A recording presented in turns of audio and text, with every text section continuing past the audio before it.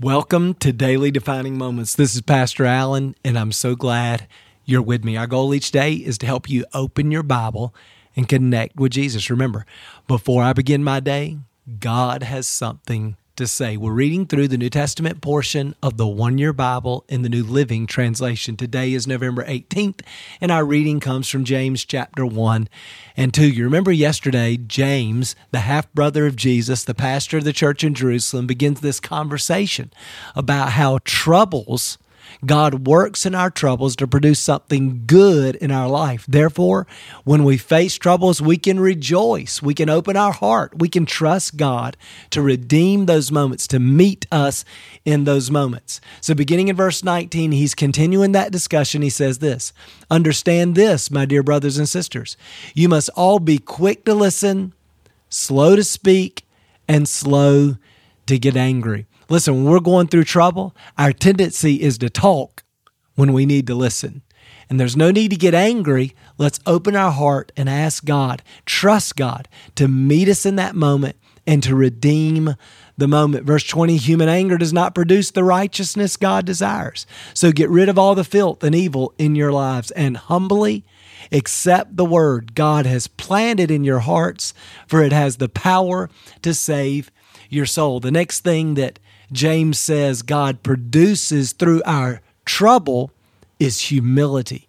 The humility to close our mouth, to open our ears, and to embrace what God is saying and speaking into our situation. The truth is, until we suffer, our tendency is to be a little independent and a little hard-headed, right? But it's in our suffering that we humble ourselves and open our heart to receive God's wisdom, God's instruction, God's word, and it has the power to save our soul. I've got a friend right now that the truth is he's making a really dumb decision, and he's not really felt any real consequences yet, but I know there is a day coming out in the future when all of a sudden his circumstances are going to kind of fall apart because of what he's going through. And in that moment, it's going to humble him, and he's going to be open to accepting the truth that right now he's rejecting. And the truth is, when I look back on my life, that has happened many times with me, right? I was living independently.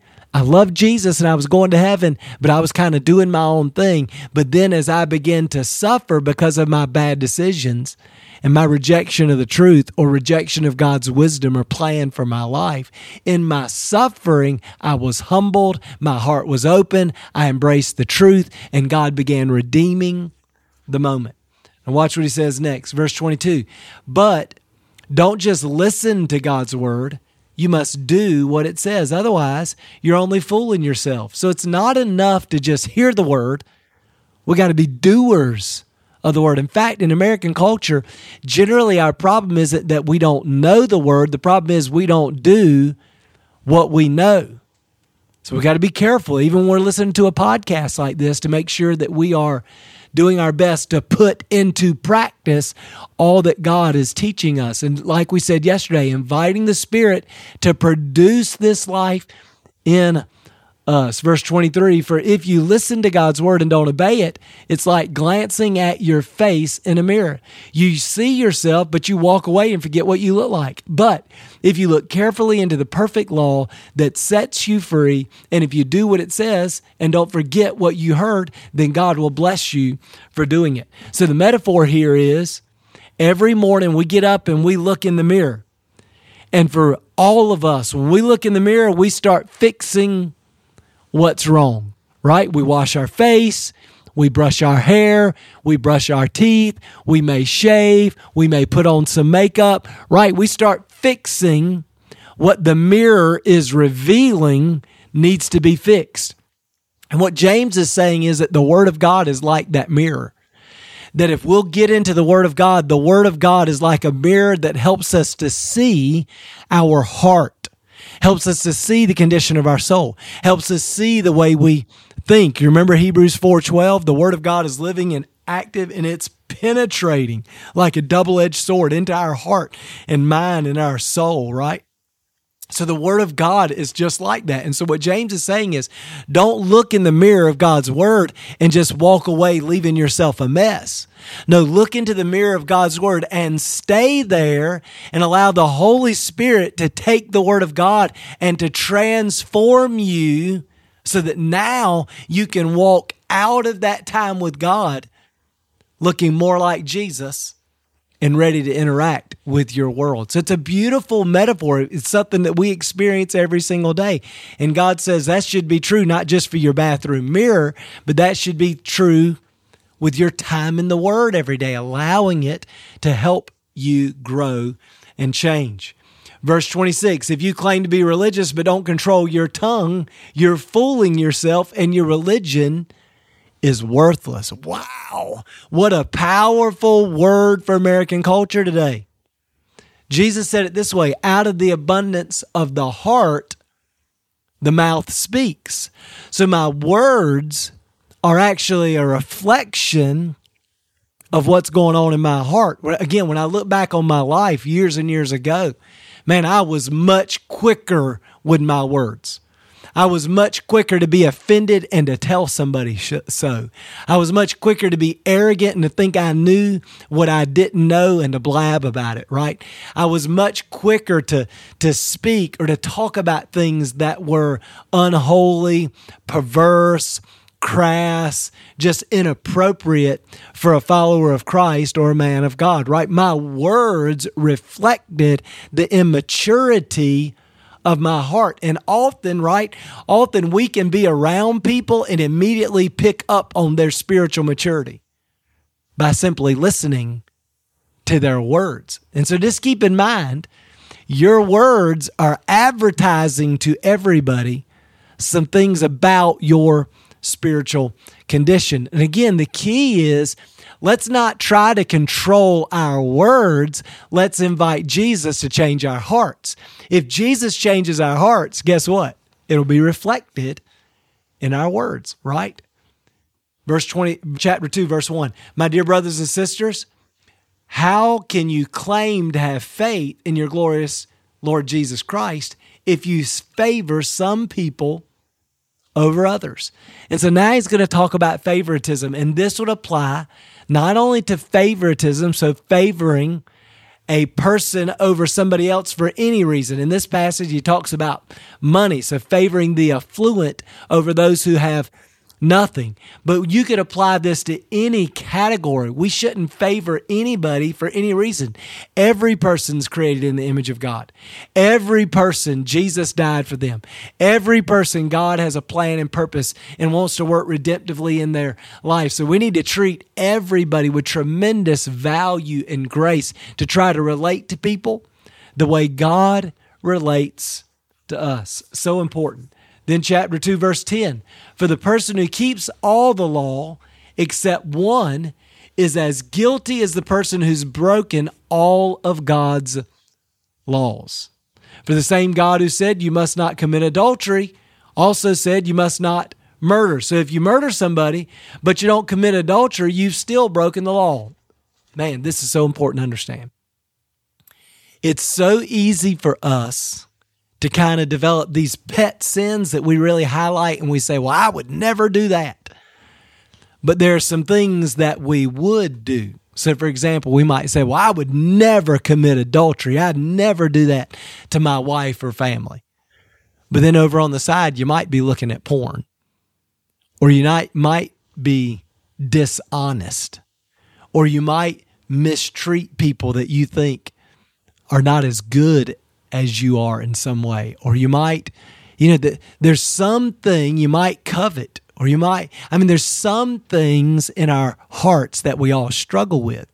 But our tendency is to minimize what we struggle with and to highlight what we're good at, and then to judge other people for not being good at it. And all of that kind of puffs us up. And all that's just religious. Here's what James is saying we all have to understand. If we break even one law, we're guilty.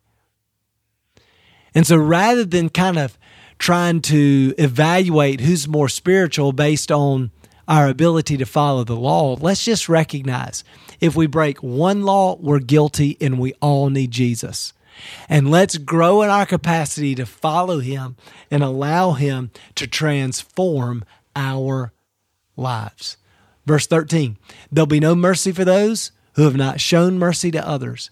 But if you've been merciful, God will be merciful when he judges you. You remember from the Beatitudes? The first 4 Beatitudes were about our connection to Jesus, humility, brokenness, dependence, surrender. And then the next 4 relate to how we treat other people.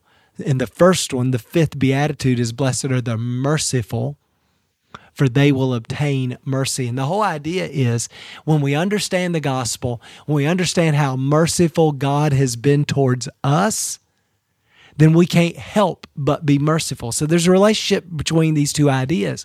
When we realize that if we've broken one letter of the law, we're guilty and deserve God's judgment, but we've received mercy. Then in our relationships with other people, even when they're guilty and deserve judgment, we're motivated to be merciful because of the mercy we've received. Isn't that good? And then final thing, verse 14, what good is it, dear brothers and sisters, if you say you have faith but don't show it by your actions? Can that kind of faith save anyone? Suppose you see your brother or sister who has no food or clothing and you say, goodbye, have a good day, stay warm, and eat well. But you don't give anything to help that person with food or clothing. What good is that? See, faith by itself isn't enough unless it produces good deeds. It is dead and useless. Again, this is a big challenge in American culture. So many people claim to be Christian, claim to believe in Jesus, and yet their faith, quote unquote, has not produced any change, any real, something we can evaluate, change in their life. And I think James would wrestle with, do you really have faith? Is that faith any good? Will that kind of faith save you?